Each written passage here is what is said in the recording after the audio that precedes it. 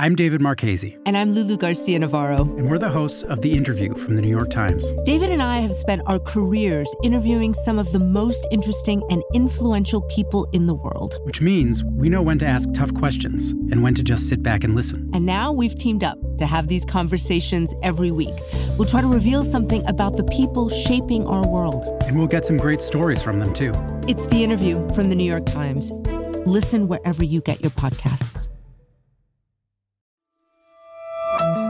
From the New York Times, I'm Michael Barbaro.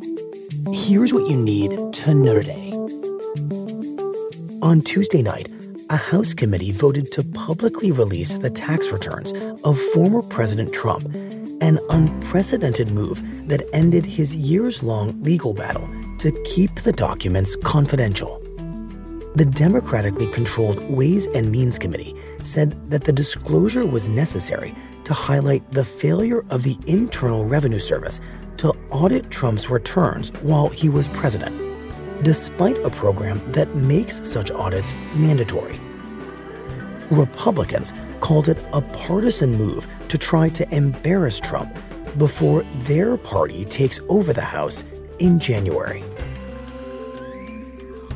That's it for today. I'm Michael Barbaro.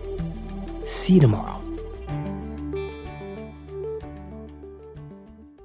This podcast is supported by the Freedom From Religion Foundation. I'm Ron Reagan, an unabashed atheist, and I'm alarmed by the intrusions of religion into our secular government. That's why I'm asking you to join the Freedom From Religion Foundation, the nation's largest and most effective organization of atheists and agnostics, working to keep state and church separate. Phone 1-800-335-4021, 1-800-335-4021, or visit the Freedom From Religion Foundation at ffrf.org. Ron Reagan, lifelong atheist, not afraid of burning in hell.